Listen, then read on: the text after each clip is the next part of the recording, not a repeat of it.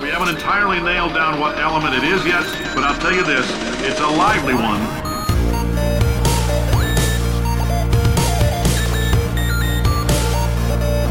Let's give your parents a call right now.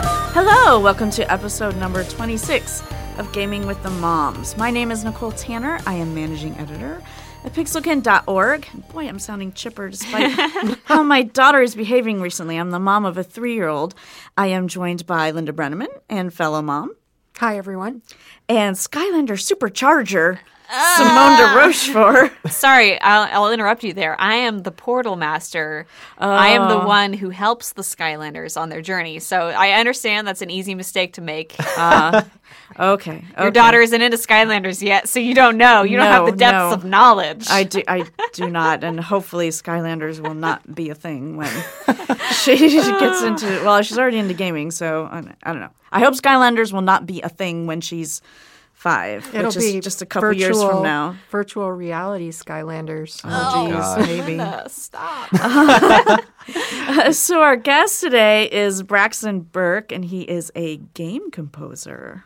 Yay. Yeah, hi. So we're going to talk about music and games a little later, but let's get started like we always do with some news. So Telltale has pulled all of their games off of Apple devices. Yes, because of the iOS 9 update. And this is something that has happened, with a lot of iOS updates. It happened with iOS 8, not specifically with Telltale's, but the update introduces bugs. So basically players were experiencing audio cutting out. The game was crashing and freezing. So Telltale was like, well, crap. And they pulled Wolf Among Us, Tales from Monkey Island, and the Walking Dead game from iOS. They're updating it. It will be back. They'll all be back. Yes. You know what? I was running into audio cutting in and out the end of Wolf Among Us, even before I updated. Oh, interesting. It was very irritating. They said it would fix it if you regraded I know, back but to 8. I had 8. I had iOS 8, and this was happening. Yeah, so that's weird. Not until the very end, which was super annoying. I'm like, I want to hear these people talk. I had to turn on subtitles, and then it was annoying to just hear the audio cut, and then it would start back, and it wouldn't be in the right place, and it was... There's literally nothing worse than that. I know. It's the end of the game. At the end of the game, it worked perfectly through the rest of it. But the climactic moment. Yeah. Yes, that was bad. Yeah. So Telltale isn't the only game company that has pulled their stuff. Capcom and 2K have also recently pulled stuff from iOS 9. So You'd think there would be some kind of... testing? Yeah. Just a little bit? Nah. Yeah. I mean, they are probably busy working on Tales Episode 4, but... But I think... 5. For lots of developers, I think it's really hard, especially if the game's been out. It's really hard to just continue to test for every OS update. Ugh, that would be agony. So but they're working on it now. And you can still if you already have it, you can still re-download it and stuff. You're just not going to have fun playing it if you have already updated to iOS 9.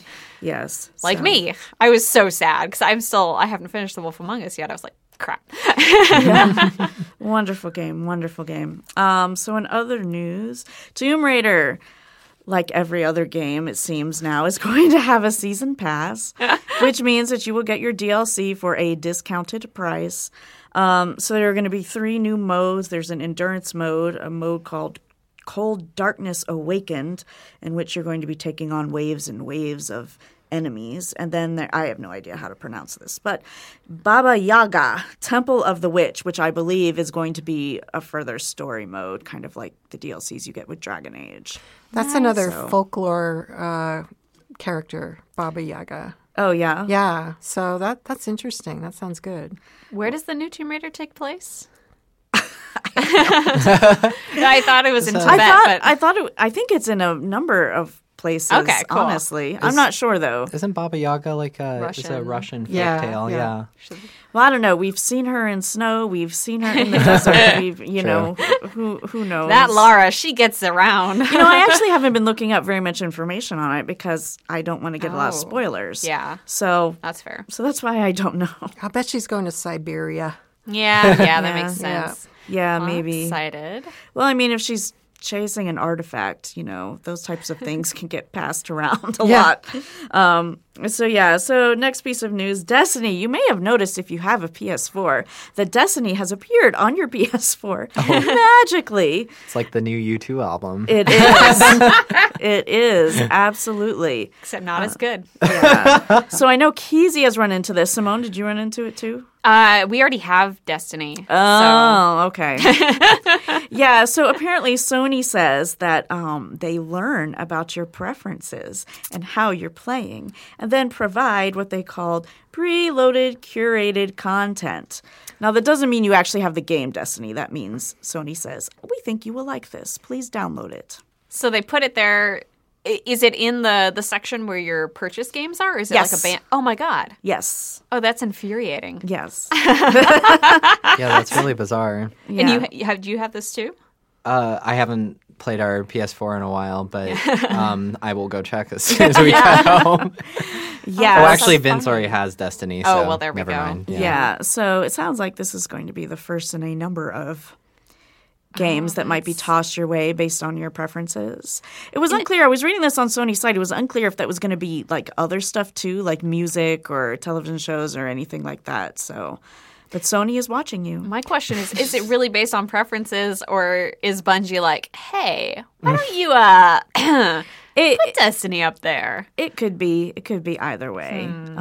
Like on the PS3, I believe, nobody take my total word on this, but I believe that you could pay for your stuff to, appear in places where it had more visibility than it would have had. Anyway, I'm pretty sure that happened on Xbox 360 as well. So it's just like ads, really. Yeah. So, I bet it's pretty effective there, though, Yeah. I mean, and also for like little indie games that don't get a lot of attention. Yeah, that could be It's cool. a good one. Not that they can afford ads either. So if it's free, then that's a good way for them to get some attention and get some downloads. So there are capes in Minecraft now. You can have a cape and you can fly. Linda, tell us Seriously? about this. Well, it's not quite there yet. So there's a new update coming out, which they have not released the date for, but it's 1.9, and there's going to be a red cape with snazzy white kind of decorations on it. Nice. And so that means that you can fly through your creation.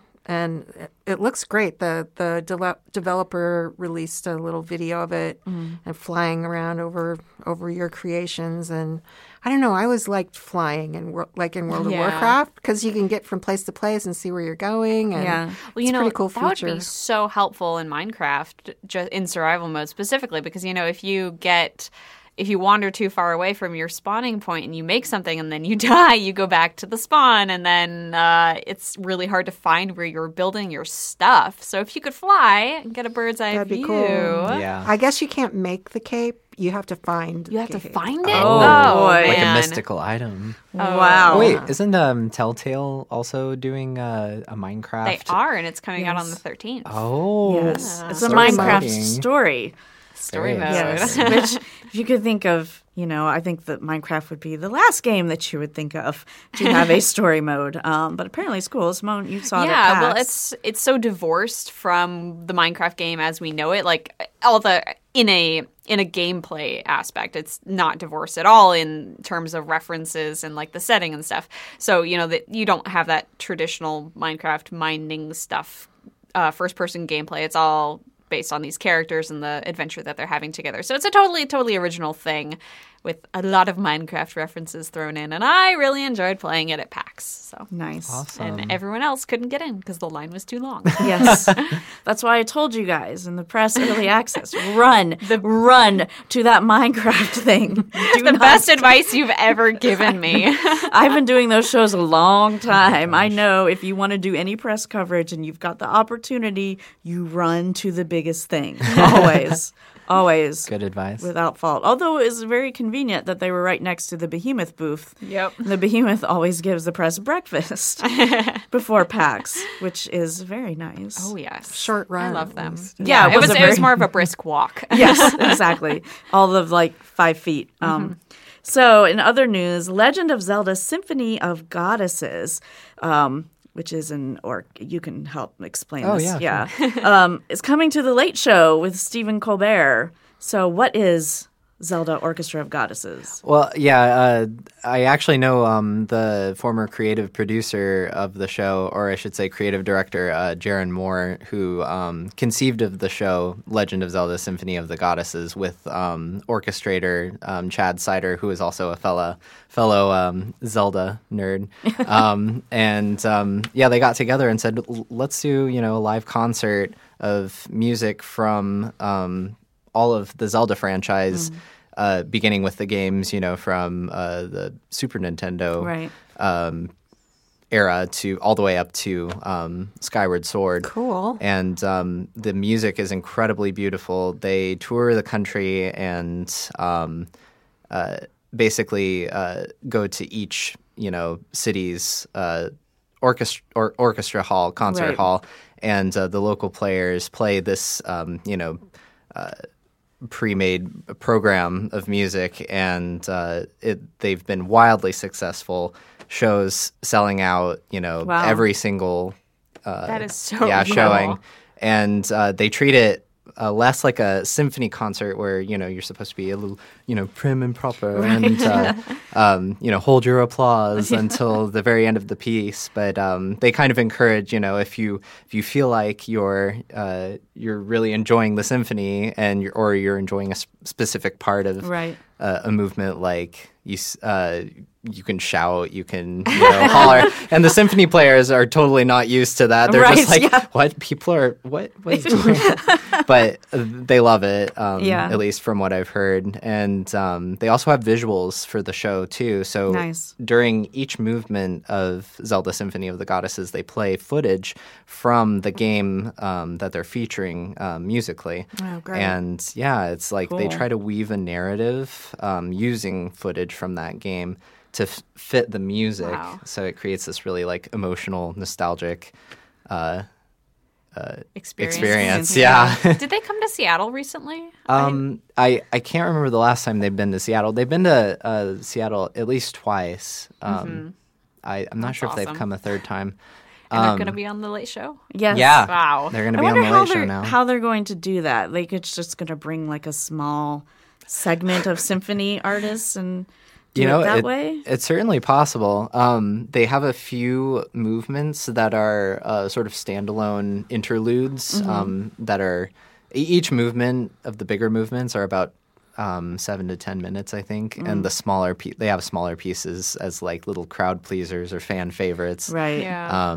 Like Gerudo Valley, which is one of my personal favorites, that they play. And so I expect they'd probably have like a chamber orchestra or something. Yeah. It looks like Steven's stage is big enough that it could fit a small chamber orchestra. So. I actually haven't watched him since he moved over. Yeah, to the neither Late have Show. I.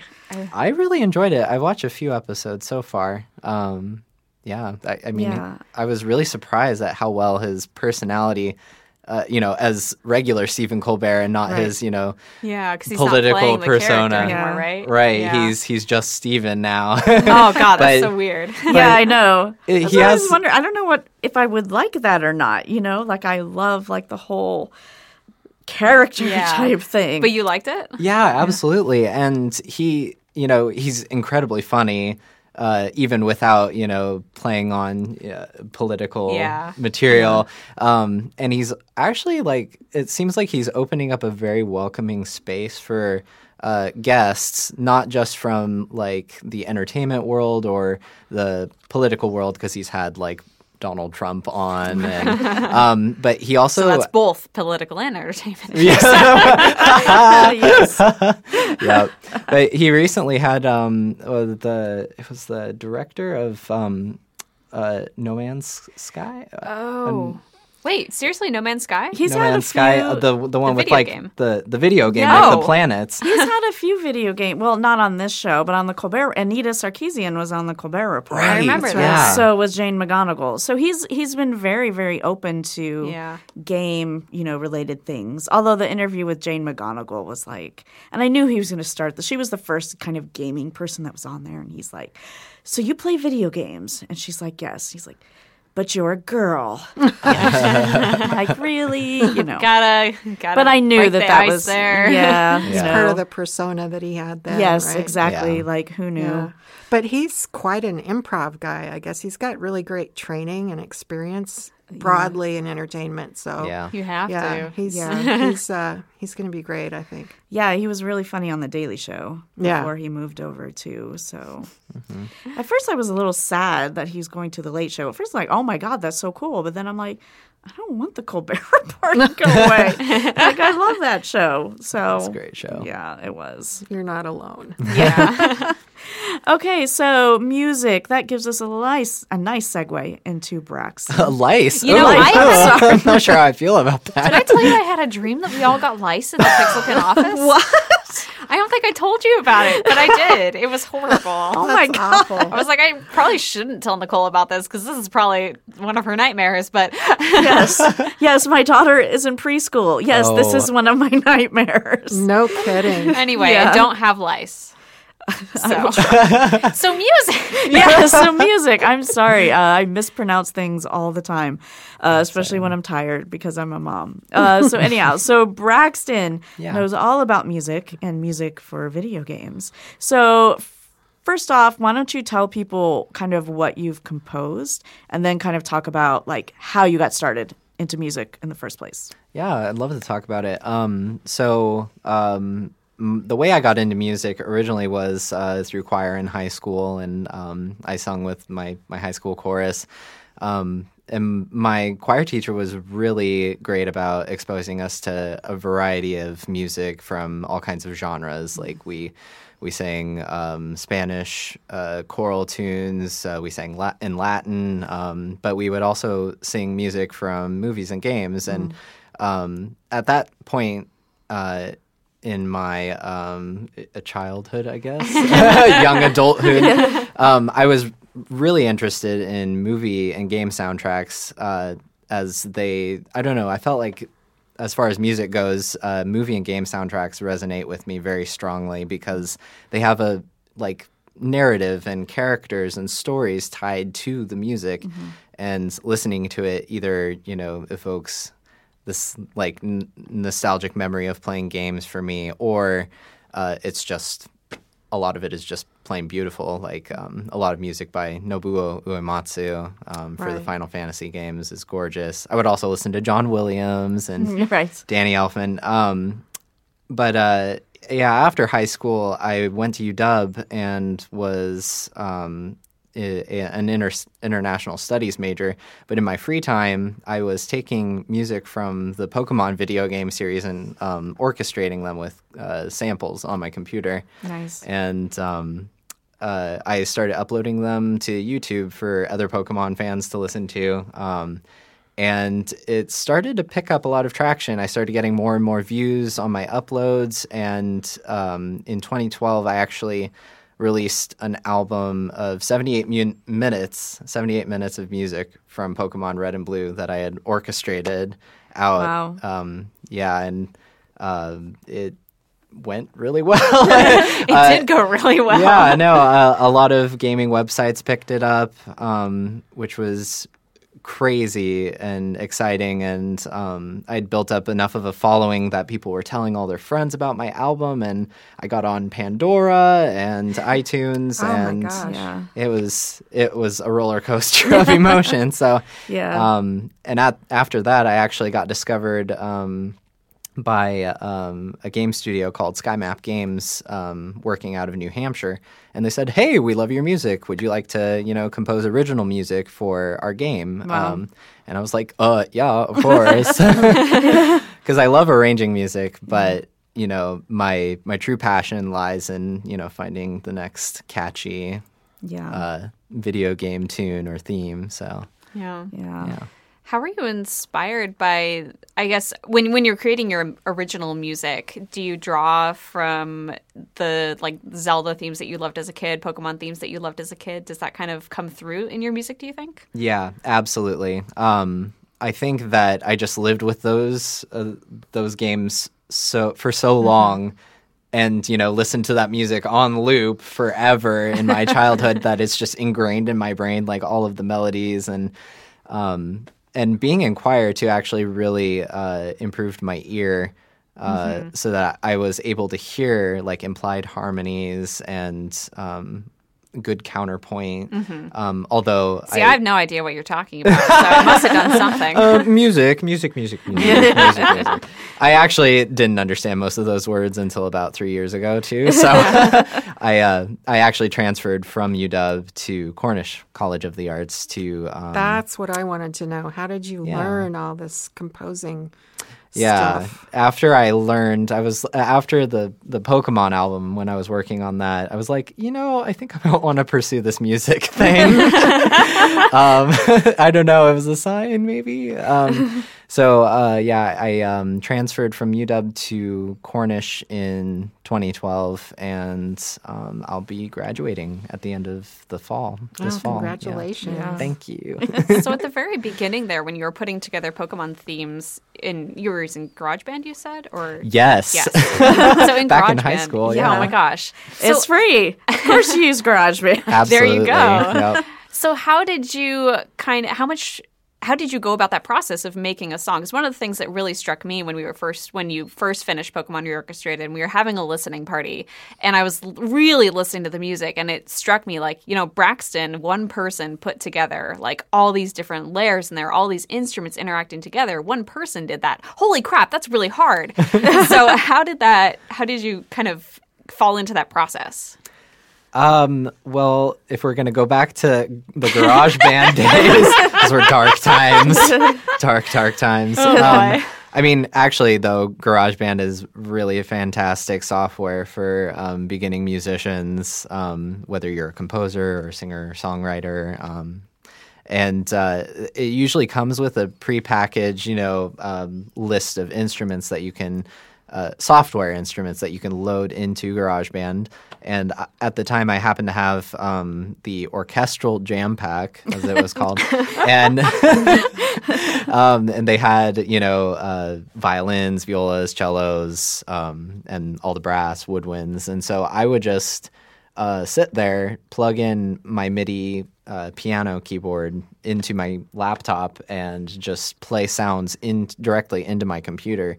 And you can multi-track instruments by, if you don't know what multi-track means, you can actually record layers of instruments over each other in time as like separate instruments. And so that's how I used to write a lot of my tunes. I would start with the melody and like the flute, and then I would move to a bass instrument like cello or something, and then I would play what I could hear was what I thought sounded good for a bass line, and then I would fill in harmonies with the other instruments. Or, it wouldn't necessarily be in that order, but I could record those different components of the music separately. And that's what I found really appealing, because I wasn't a classically trained musician at that time when I started out. So layering instruments one by one was a lot more manageable than trying to think about all of those things at once.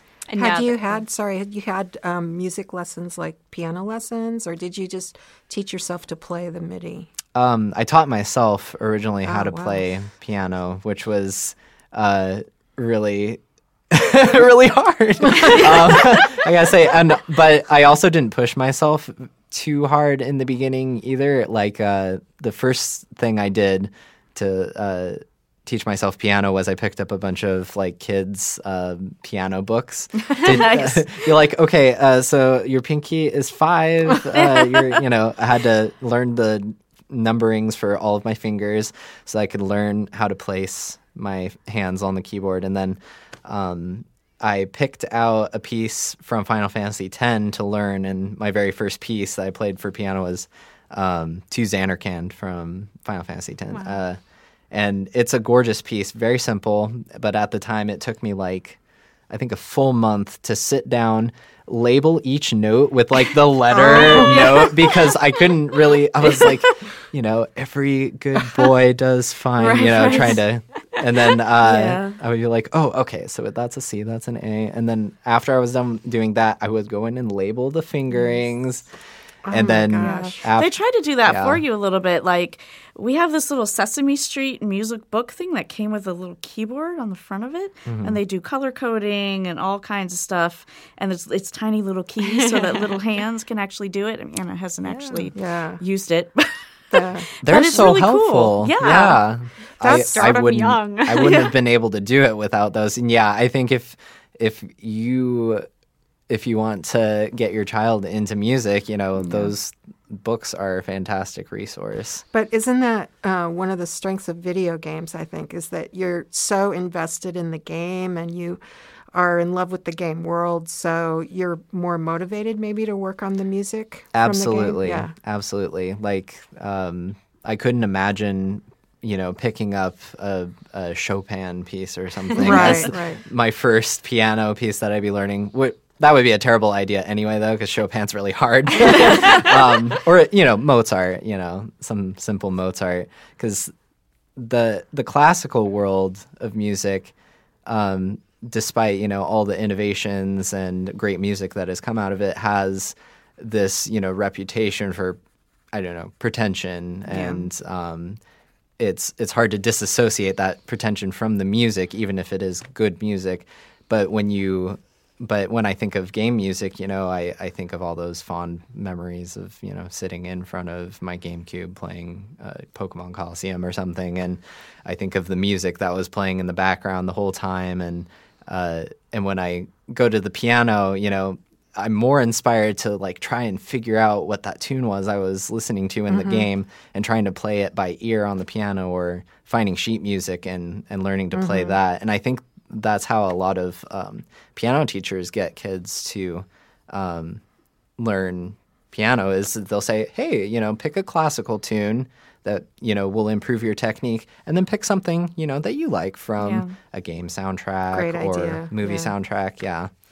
Very cool. Very cool. So you were talking earlier about this is how you compose a song when you had no classical training, and now you've gone to Cornish. Right. So what has changed since you So actually got much. training? Oh my gosh, it's really hard actually to go back and listen to some of my old pieces because now I have this classical training that's been drilled into me, you have to have good voice leading and good, no parallel fifths. But and now I just hear them all the time and I'm just screaming. But no, being in school taught me a lot about formal proportions. When I used to write pieces, I would start it out almost as if I would start writing little fragments of a piece and I would start stringing them together, and they wouldn't always sound coherent by the end of it because they were kind of composed in fragments. And by the time my junior year hit, I was taking classes on learning classical forms, binary form, ternary form, basically terms for pieces, that have shorter sections all pieced together, and learning, what material connects all of them. So you have a melody or something in the first section of a piece, and then you can take that melody and transform it in a way that, it becomes the bass line in the next section or something. Or you change the intervals slightly so that they shrink or something. And music essentially became as I was in school, it became a giant puzzle, learning how to make sense out of all of this material, because you can write a crazy amount of music by coming up with a bunch of ideas, but the real challenge is taking just a few simple ideas and stringing them out over a long period of time. It's the difference between having a conversation about a single topic with someone versus just rambling on and on and on, which I'm probably doing right now. No, this is great. That was I'd say that's one of the biggest things I learned in school, but also very technical stuff like theory, tonal harmony, and counterpoint. Counterpoint is one of my favorite things, and that sounds super. Counterpoint to us, please. It sounds super pretentious because it's from the Baroque. Well, I mean, counterpoint existed pre-Baroque, but it's basically think of it basically like contra, against, point, they're basically like two musical lines against each other. So if you think of a basic melody and the harmonies are acting as counterpoint to the melody because they're playing notes that may have the notes from the melody in them, but also contain other notes. And they're providing like, a bed or a texture for the melody to sit against. But counterpoint is also the practice of... it's so hard to explain. I'm sorry. Imagine you have like two separate melodies and you compose them so that one fits within the other and vice versa, and you have them playing at the same time, and imagine it's just those two voices, and together they form the harmony and the rhythm of the piece without having any other instruments. Often that was very common to hear in the music of J.S. Bach. And it's, it was super complicated and ornate back then. It's a lot less... It's kind of diluted now with like pop music and stuff. It's usually just melody and then chords. So are you using counterpoint in any of your current pieces that you're doing for video games, for instance? Yeah, I really enjoy using it in composing music for the game I'm working on currently called Bacon Man, an adventure. Wow, that sounds wonderful. Yeah. It's about a guy made of bacon who gets framed for the death of his grandfather, Old King Roast Beef, by the other food kings, and so he has to go on a quest for revenge against the food kings to reclaim his honor and or restore his honor. Yeah.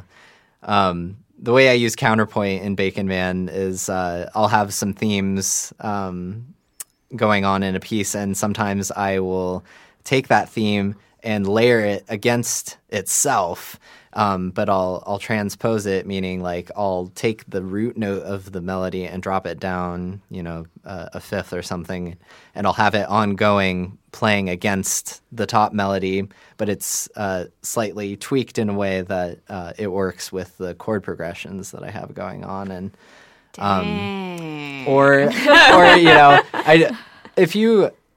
trying to think of a more simple analogy for counterpoint because. It's a very difficult subject, but if you imagine, a pop song where, I don't know, name a pop song. What's one of your favorite pop songs on the radio? Literally the only one that came to mind is "Cool for the Summer" by Demi Lovato, and I feel so ashamed of that. Well, let's see, "Cool for the Summer." Don't tell your mother. So every time she says da da da da da, there's like a space in between the next thing she's going to say, and whatever happens in the space between that can be counterpoint, because essentially anything that isn't the melody is acting as some kind of counterpoint to whatever the main tune is.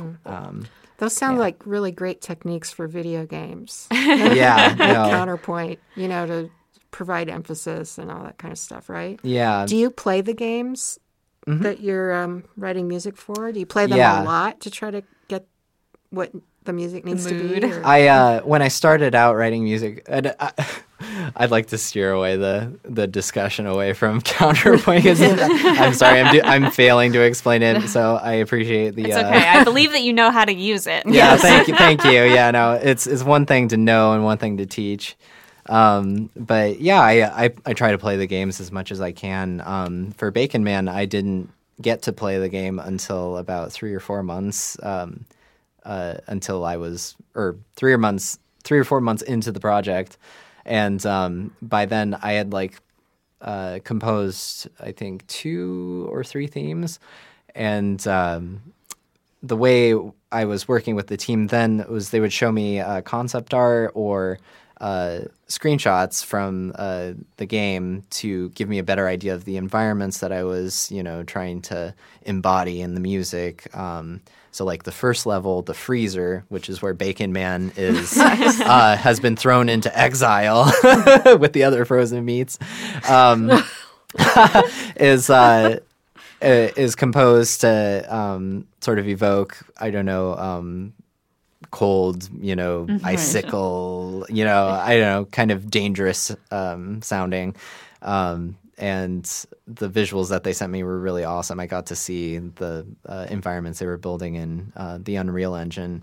Eventually, I did get to play the game at MagFest. I think it was 2013 or 2014, and I got to meet the team because originally we met on the internet, which is so strange that I'm like working remotely for this game company over in New Hampshire, and I'm here in Seattle writing tunes for them, and we Skype a lot. We try to communicate every single day to make sure all of our goals are. Did anything achieved. change when you finally played the game after having worked on it for 3 or 4 months? I think my appreciation for the team really grew because seeing the game footage, I was like, wow, the graphics are really impressive, but I wasn't sure how gameplay felt. It's really hard to imagine how fun a game can be, especially a side-scroller or a platformer, until I've actually played it and experienced the physics and the physicality of the game myself. And then when I finally got to sit down and play it, I was like, wow, this game is it's kind of challenging. It's fun. There's a lot of wall hopping. There are a bunch of Bacon Man has a bunch of combat moves, and you can use different combos to defeat enemies. You can throw enemies in the water, and they turn into ice cubes that you can jump on as platforms to the next area. So there was a lot of intricacies there that I didn't get to experience by just watching. So I did feel like, in terms of appreciation for the game, I think. The thing that really strikes me always about your rise to who you are today is how deeply rooted in fan culture and internet culture it was, because you got your start on YouTube, and having the fans responding to your music was what kind of spurred you on to make more music, right? Right. So do you have any feelings on on fandom in general? It's amazing. Yeah. I mean, I can say that now because that's how I made a living originally. And because you had a Kickstarter, right, for the first album? Yes. The first Pokemon album that I did, I raised funds through Kickstarter to hire live musicians and upgrade my sound equipment, because at that time I was composing music on my laptop, and I was like, I need a real computer for this now. And by the time the game came out, more than anything, it was the fans that made it, such a success. It was people telling their friends, hey, look at this album that this guy made, that relates to my, their experiences as Pokemon trainers traveling across the Kanto region. I tried to, whenever I do arrangements, in fact, from any video game, I try to internalize and empathize with other players, like their experiences and what they might have felt at any point in a game like Pokemon, and try to bring that out in the track somehow. Like currently, I'm working on music from Pokemon Gold and Silver, and one of the first tracks I'm working on is called New Bark Town, which is your starting town, and a lot of people have a lot of feelings and a lot of feels about that town, because it's like sleepy, cute, town in the countryside where your Pokemon journey begins, and people think of it as like, oh, home sweet home. Yeah. So I try to bring out that kind of lushness and I don't know, beauty in my orchestrations of it, and people seem to respond to it really well.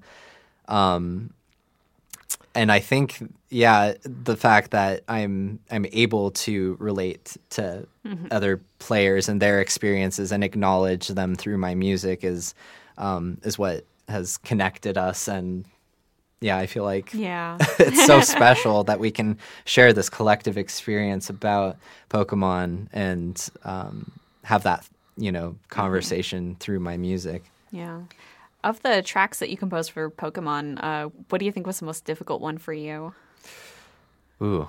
There are so many. From the first album, would you say? Sure, let's narrow it down. Yeah. I think one of the most challenging tracks I worked on from the first album was probably the final battle theme between Pokemon Trainer Red and Pokemon Trainer Blue, who is your rival throughout the entire game. And he's kind of like, the bully character. He's constantly like going, neener, neener, neener, always like 2 steps ahead of you.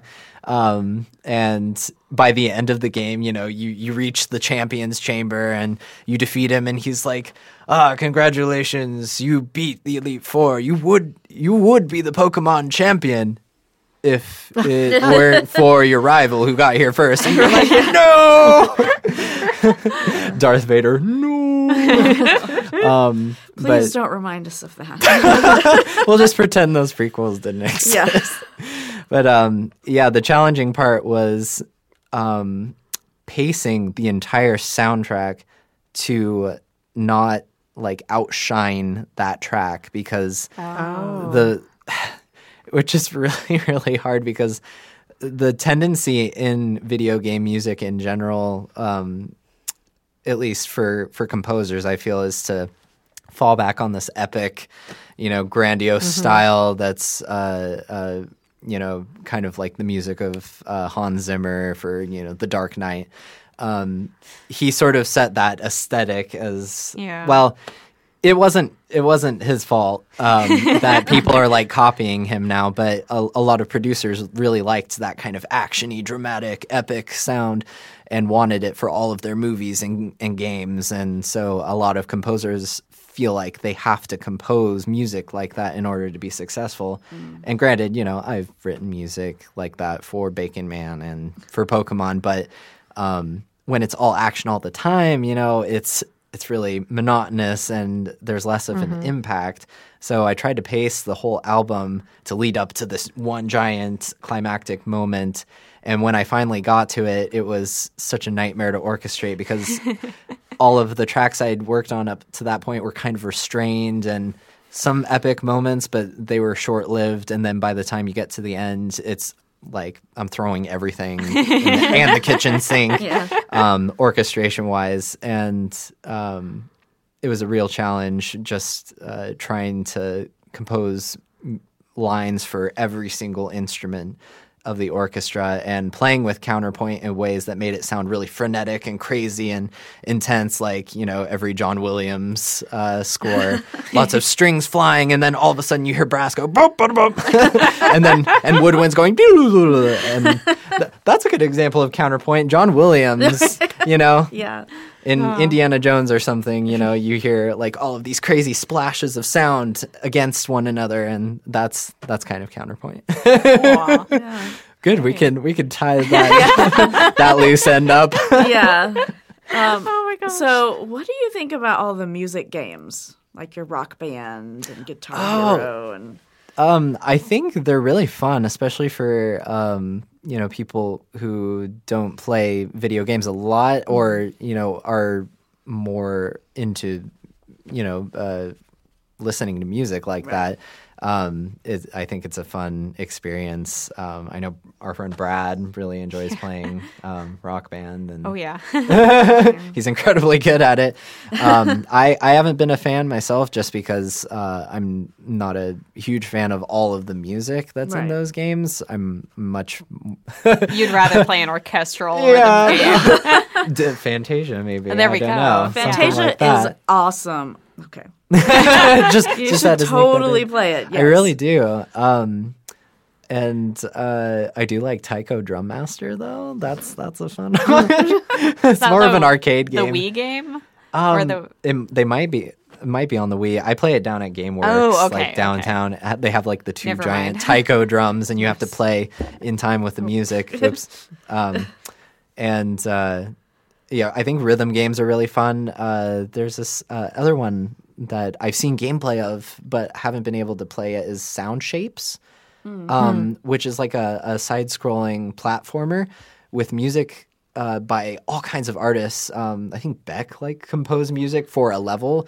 Each artist contributes music for a level in the game, and the lyrics inform the game mechanics of the level. Oh, wow. And so, I think in the Beck level or something, he's singing about, bombs dropping or something, or, a war.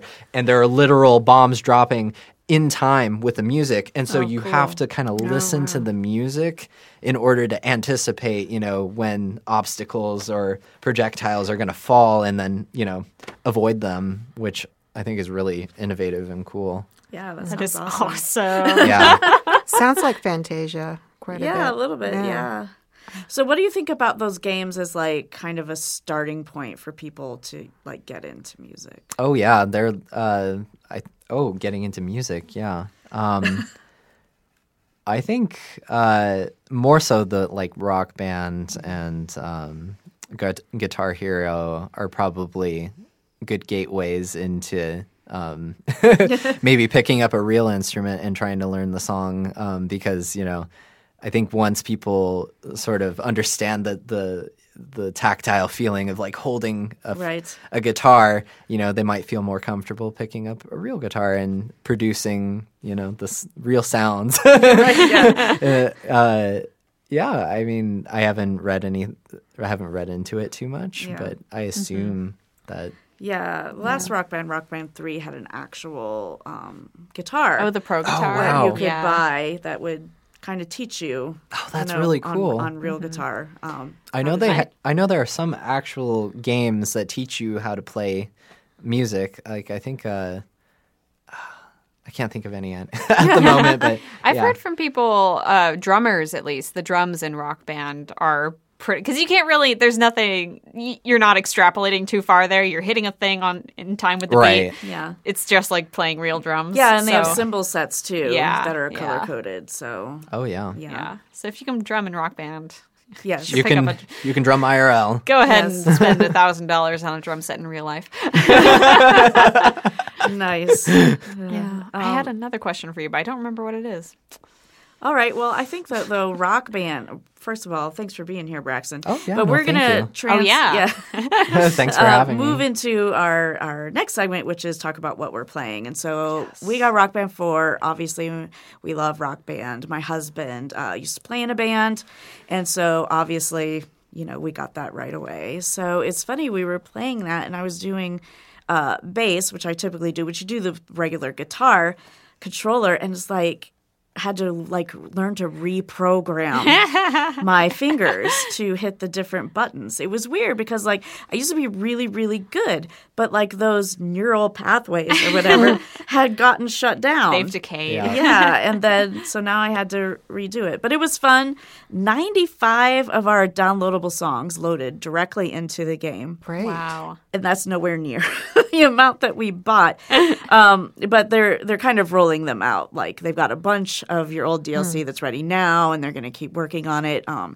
It was really cool. The only problem was that we have the adapter so we can use 360 instruments for Xbox One. And that adapter was kind of hit or miss, which was, it was kind of irritating. In terms of lag while you're playing the song, or no, just in terms of getting the instruments to recognize work, or having two profiles sign in at the same time. So I would want to sign in as my profile doing bass, and Isaac would want to sign in as drums or vocalist or whatever, so we can both get achievements. You have to do it that way.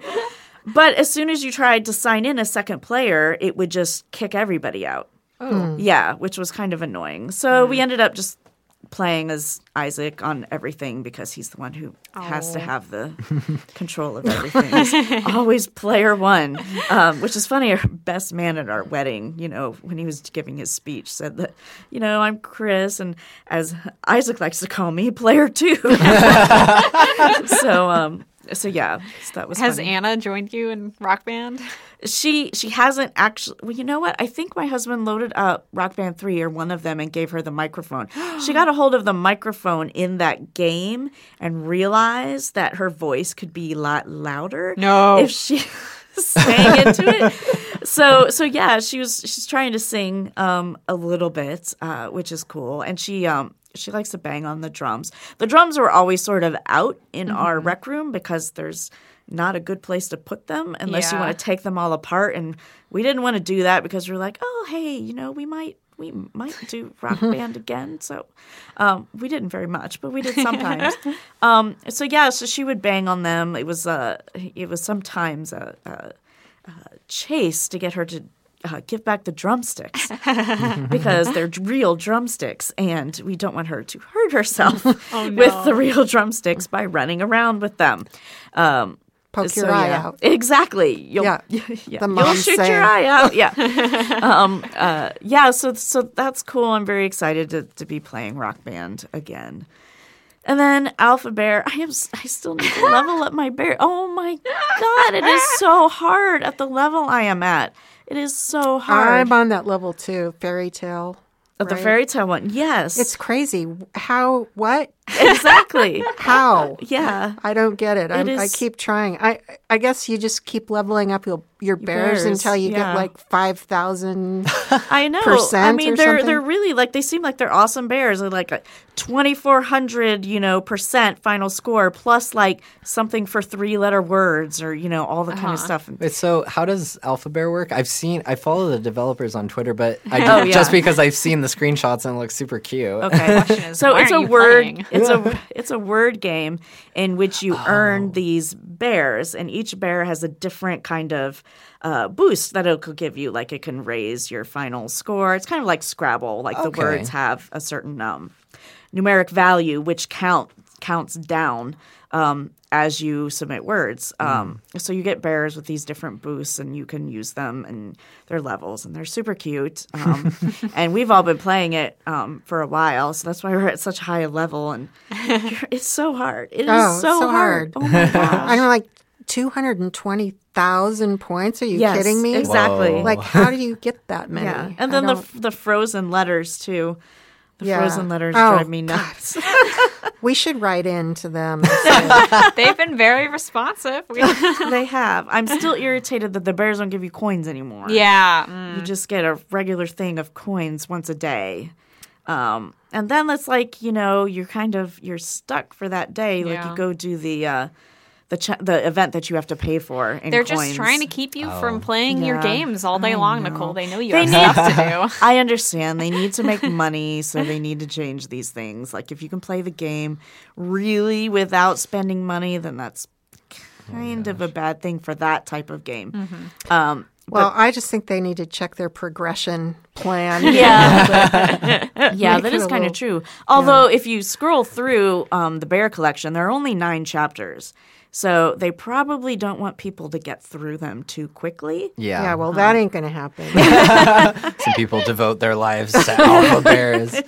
My boyfriend Peter is currently playing Pokemon Shuffle, which sounds a lot like Alpha Bear. I don't know if Courtney's talked about Pokemon Shuffle or not. I've played it a little bit, but I found the time between turns to be a little worse than most games. It's like half an hour or something. It's Whereas like excruciating. Candy Crush is like 5 minutes, where Pokemon gosh. Shuffle is like 30 minutes. So Yeah. I stopped playing it very quickly because of that. So Yeah, normal people I think experience that. Peter, on the other hand, he's just waiting. yeah. I'm like, Well, I mean, I guess that would keep you from overplaying. That was always my argument about Alphabear is that, if you don't have that compulsion to go back and check like every 5 minutes, where with Candy Crush, it's like, I just put the phone down. But by now I could probably play another round. You're on it all the time and then you burn out so quickly. So I don't know. But there's got to be a happy medium in there somewhere. Some of those really good bears, though, have very short naps. So you're really tempted to just, play a couple rounds with your terrible bears, knowing that you'll get a blue and at least you'll get a leveled up bear, and then go back and try again with your really good bears, which is like, I go into all of the time. It's just like, okay, I lost this level, whatever. I'll go play some, whatever, some throwaway ones. And then I get back, I'm like, maybe if I have this combination of bears, You need work. help. I know, I do need help. Yeah. Alphabear intervention for you. Yes. It's a word game, though, It's good for you, right? Yes, Yeah. exactly. Actually, pretty much all games can be good for you in some way. So the other game, obviously, that I've been playing is Hearthstone. Wow. I know, it's so surprising. That is an example of a free-to-play game where you actually do not have to spend money because it's multiplayer and you're adding to the community. And that's how Blizzard is making $20 million a month Oh, my gosh. on it. I believe it's $20 million a month. How are they making money on this? Well, you can buy extra packs of cards, but the packs are randomized. So even if you buy them, Oh, I see. as opposed to using your in-game currency to get them, there's no chance that you're going to get better cards just because you paid money for it. But they also do have single-player campaigns that you can get cards from, and those cost money to do those, which is like the only way that I've spent money in the game. But yeah, apparently there are lots of people who like to buy extra packs of cards. Oh, they also have different hero or different skins for your hero. Duh. Oh, okay. And I saw some of those. I played some of those a little bit. I haven't seen them very much, so I don't think they're making a lot of money on those.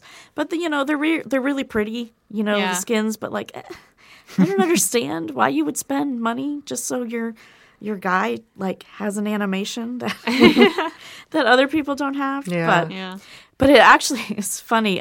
Steven Lubitz posted on Twitter yesterday that he had hit the 1,000 games played mark.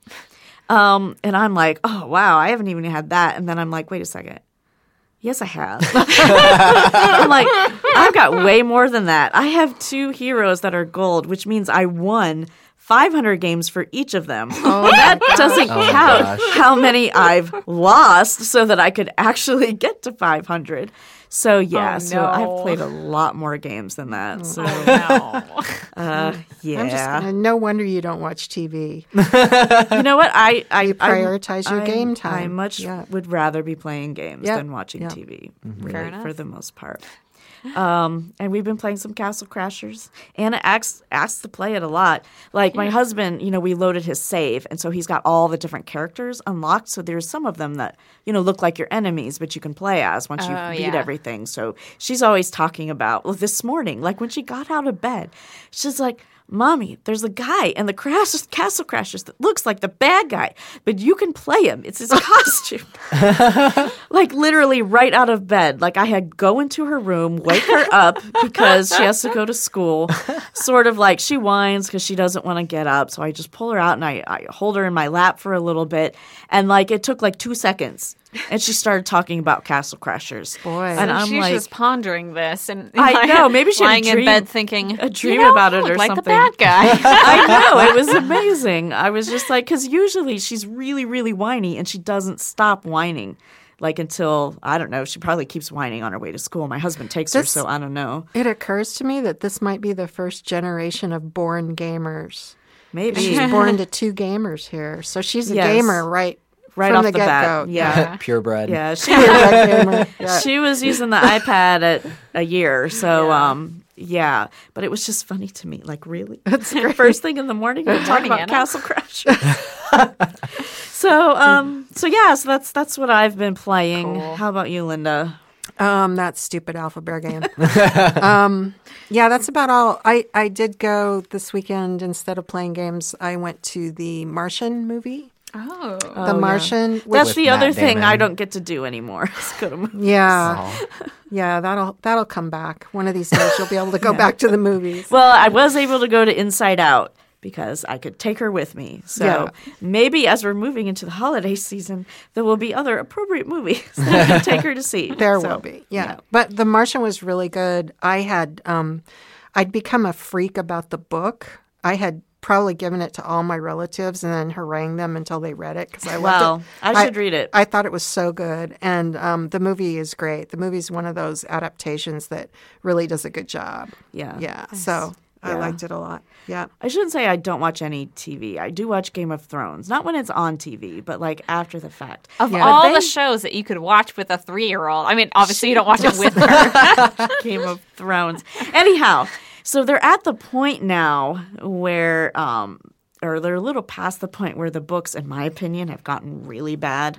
And so the show is doing it better than the books, which is like, I told that to my husband and he's like, what? Like, really? I know some people who would fight you over that, but I don't know because I stopped watching the show. Yeah. No. The show is good. It is good. Books 1 through 3 are fabulous. Fabulous. 4, terrible. They have pacing problems. Yes, they have huge pacing problems. All right, I'm not going to get on a Game of Thrones tangent here. We're talking about games, not books. Maybe we can have a special episode about books. I'm sure we would have plenty to talk about. Oh, yeah. So I interrupted you, Linda. I'm sorry. That was it. I do want to just put in a plug that we do have a question from a viewer. We do? Yes. Did it just come? It came a couple days ago. It's from Esteban. Oh, and it's a really long email saying how great we are. Yes. Do you remember that? I remember, and I'm so sorry, Esteban. So I'm just gonna say that the question he had was not what our favorite game is, but what is our favorite go-to game? And maybe we can just go around quickly after Simone talks about what she's playing in Braxton too. Yeah. Thanks for reminding me. Yes, I know it was a long, wonderful. I didn't want to forget letter. because he's so nice. Yeah, and I did get it, and I'm like so used to us not having letters that it has just not occurred to me. Yeah, well, he's adorable. Well, I got his and we're letter gonna answer tattooed it. on my back. Yeah. So And it would have all fit on your back. Like, wow, okay, tiny font. Okay. Yeah. 9-point font. This week, I've been playing a lot of Disney Infinity because that is what I am reviewing right now. A little late. I finished Skylander Superchargers and I loved it, and I explained my reservations about that last episode. Disney Infinity is causing me angst. As I was explaining before we started the podcast, it crashed on me last night and deleted my entire save file, which in my opinion should not happen. Like usually when a game crashes on me, it'll restore from the last autosave. But in this case, like it not only deleted what I had done that night, it deleted what I had done like through all time. I literally booted the game up and it took me back to the intro sequence. And I was like, really? Really? You're doing this to me? I was furious. I'm trying not to let that color my review of it because I don't think it's like an ongoing issue that it's going to be crashing on everyone's consoles and, Yeah, sometimes bugs like that just slip through. Yeah. And our PS4 is pretty full, so maybe that's what we've it was. talked about. Yeah, it's all those Dragon Age videos. But yeah, I still have that same feeling about Disney Infinity where there's so much potential, like so many things that you can do, and I love some of the new stuff like the farming. I adore having Mabel from Gravity Falls as my sidekick. Love that. What? I know. What? She's wonderful. Oh my gosh. Yeah, but it's just like still when I'm playing it, I just feel like it's so empty and I am so empty. Like it makes me feel really sad in the same way that like when you're playing Minecraft single player and you have that whole world to explore, but you don't really have an idea of what you want from it, and there's that like sad instrumental music playing in the background, and you're like, I am all alone in the world, and there's no one here but me. And that's the way I feel about Disney Infinity. A lot of the time when I'm playing in the toy box is like, I boot up an empty world in the toy box, and I'm like, I could build something, but the build controls are like painful to me, physically painful to use. It's not like The Sims where it's super easy to build a house. It's like, it's kind of funny to me about the toy box because I know that they kind of were inspired by that. There was like a toy box type mode in Toy Story 3. I don't like Toy Story at all. I don't like the movies. I think I reviewed the game or whatever. Cool. They're like the only Pixar movies I don't like. Anyhow, so the Toy Story 3 had like a toy box-ish mode, but there would be like people like giving you challenges on Yeah. the things that you built. So once you built something, you had like a challenge to do. And so I wonder why they took away that type of gameplay. Well, in the tutorials that I've been playing in the Toy Box mode do have that. Like I did a Star Wars one, which I'm not going to mention this in my review, so you're getting it exclusively here. The actor that they got to play C-3PO is so bad. Oh, It's the worst C-3PO impression I've ever heard. I'm sorry. Anyway, so there's a Star Wars kind of tutorial where they're teaching you how to build things. So you're like, oh, it's a chasm. I have to put a bridge across it. And that's teaching you how to use the Toy Box tools. But I don't know. It's not... I feel like there needs to be a middle ground there between just like the tutorials, which are very, step-by-step walking you through, and then letting me loose in my interior. And I'm like trying to place kitchen counters and they're not lining up correctly with the wall. And it's really hard to like not get a tiny minuscule little gap in there. And then I'm like, well, why am I doing this? That happens in The Sims, though, too. Like, I would have this whole idea in my mind Yeah. how I want to do a room and then find out that one of the kitchen counter things, it's not going to work with the others. They've gotten better about that. Yeah. But the islands in the kitchen, still terrible. Like, they just don't fit together right anyhow. Yeah. ruining Well, the now- Yes. feng shui of your Sims kitchen. Exactly, yeah. Imagine that times 1,000, and then you have Disney Infinity's Toy Box mode. And I feel so bad because I do think that it is a really important tool, and I think that I can imagine kids really enjoying it, and because I think they have in some ways more patience to kind of fiddle around with that, more patience, but then also like not as much perfectionism as is inherent in me as a 25-year-old now, to just kind of make things and see how they fit together and have fun with that. For me, it's agony. But anyway, that's what I've been playing. Braxton, how about Agony. you? Speaking of agony, I haven't technically been playing, but I've been watching my roommate Annie play Until Dawn, which is a terrifying horror game. It has a bunch of I don't know, like A-list or maybe B-list actors. There's Hayden Panettiere. And Rami Malek is in it. And Rami Malek, and the guy who plays Grant Ward from Agents of S.H.I.E.L.D., playing I think a college sophomore or junior or something, which is a little weird. We immediately distrusted his character just because, he was a Hydra agent in S.H.I.E.L.D. But Spoilers. Oh, spoilers. Sorry. Yeah.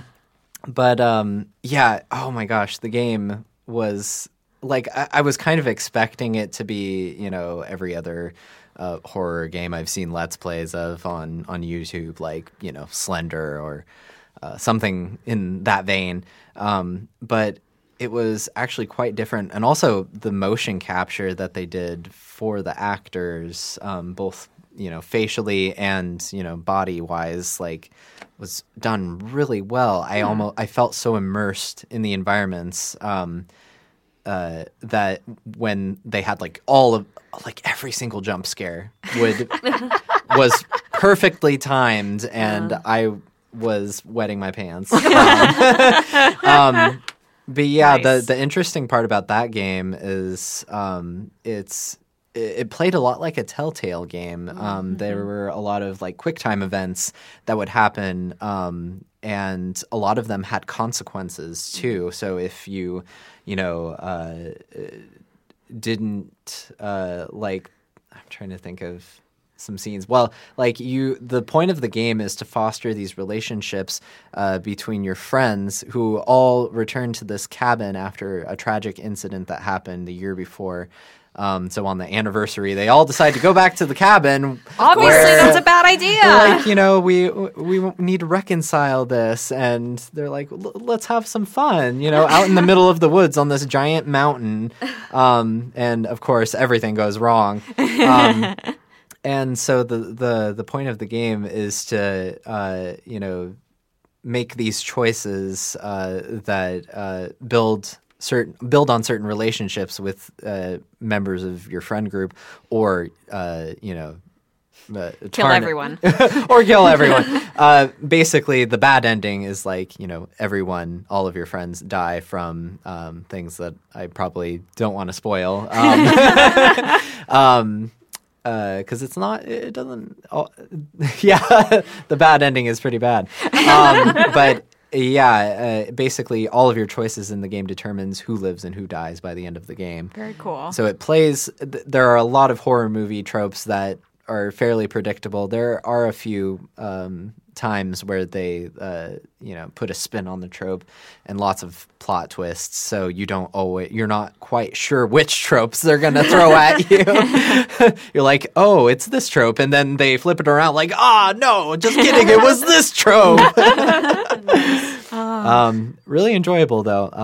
I stayed up until 2 watching Annie finish it, and then Annie. I had a hard time sleeping after that. I think I tried. Good to know, because I'm so tempted by it, but then I'm like, no, for the good of my health. It's good. Don't try to not play it too late at night. Thank you. Yeah, you do want to sleep. Okay, so our question. Go-to games. My go-to game is Hearthstone, obviously, because matches take like 10 minutes and, you're done. It's turn-based, so you can actually do something between your turns, go grab a snack or a drink or whatever. So Hearthstone's mine. Go-to games. Right now, probably Alphabear, but if I think about games that I like to go back to, I'm thinking Portal 2 co-op mode because I can get on my computer and actually beg my son Chris to play with me and play that where you're 2 robots and you can talk to each other while you play, and it's just a way to sneakily make him hang out with me. Nice. Just like World of Warcraft was. Right? Yeah. Devious. I think for me, if I'm just like, I don't know what I want to do, I want to play a game, what I always end up doing is Assassin's Creed Unity. Because stop laughing at me. Because I have so many missions unlocked, and I've finished the whole story mode, so it's just like, well, I can jump in and investigate a murder mystery for an hour or so, or I can run around and open chests because there are hundreds of them. I'll never open them all. So that's what I'm doing. And then I have the pleasure of seeing the minimap clear of its icons, which torment me at night. So, yeah. Okay. Nice. It's Unity. Braxton, how about you? Oh, I was going to guess that you were playing Assassin's Creed Unity so you could see the googly eyes and the. I never got that I know they glitch. patched that, though. Yeah. I never had it. Oh, what a shame. I'd say my go-to game is probably Super Smash Brothers 4. I've been a big fan of the Smash Bros. Series for a long time, and it's a lot of fun playing my my favorite Nintendo characters, especially Lucas from Mother 3, which is a very a cult game. And he managed to make the roster in one of their DLC that they released over the summer, so I'm very happy about that. Cool. Yeah, it's just a fun game to, sit back and angst over. Usually I'm angsting because I play with Peter, and he's incredibly good at it, and I'm not. So he beats me every time, and Yeah. but it's still fun. Yeah. Nice. All right. Well, with that, I think we're going to wrap things up. Thanks so much for listening. If you like what you're hearing, you should subscribe to us on iTunes and review us as well. Even if you don't like what you're hearing, go ahead and review us. We need the feedback. Anyhow, you can find us on Facebook at Pixelkin. You can find us on Twitter at Pixelkin_org and at Gaming with Moms. We also have a YouTube channel, which is YouTube/ I was going to look this up, YouTube/user/something Pixelkin_org. You can go there and search for Pixelkin, and you will find us. Hello at pixelkin.org. Hello. If you have questions, questions, it's almost the most important thing. If you have questions, comments, or feedback, you can send those to hello@pixelkin.org. And I think I covered everything. Great. Sounds good. All right. Thanks for listening, and we'll be back with you next week. Bye.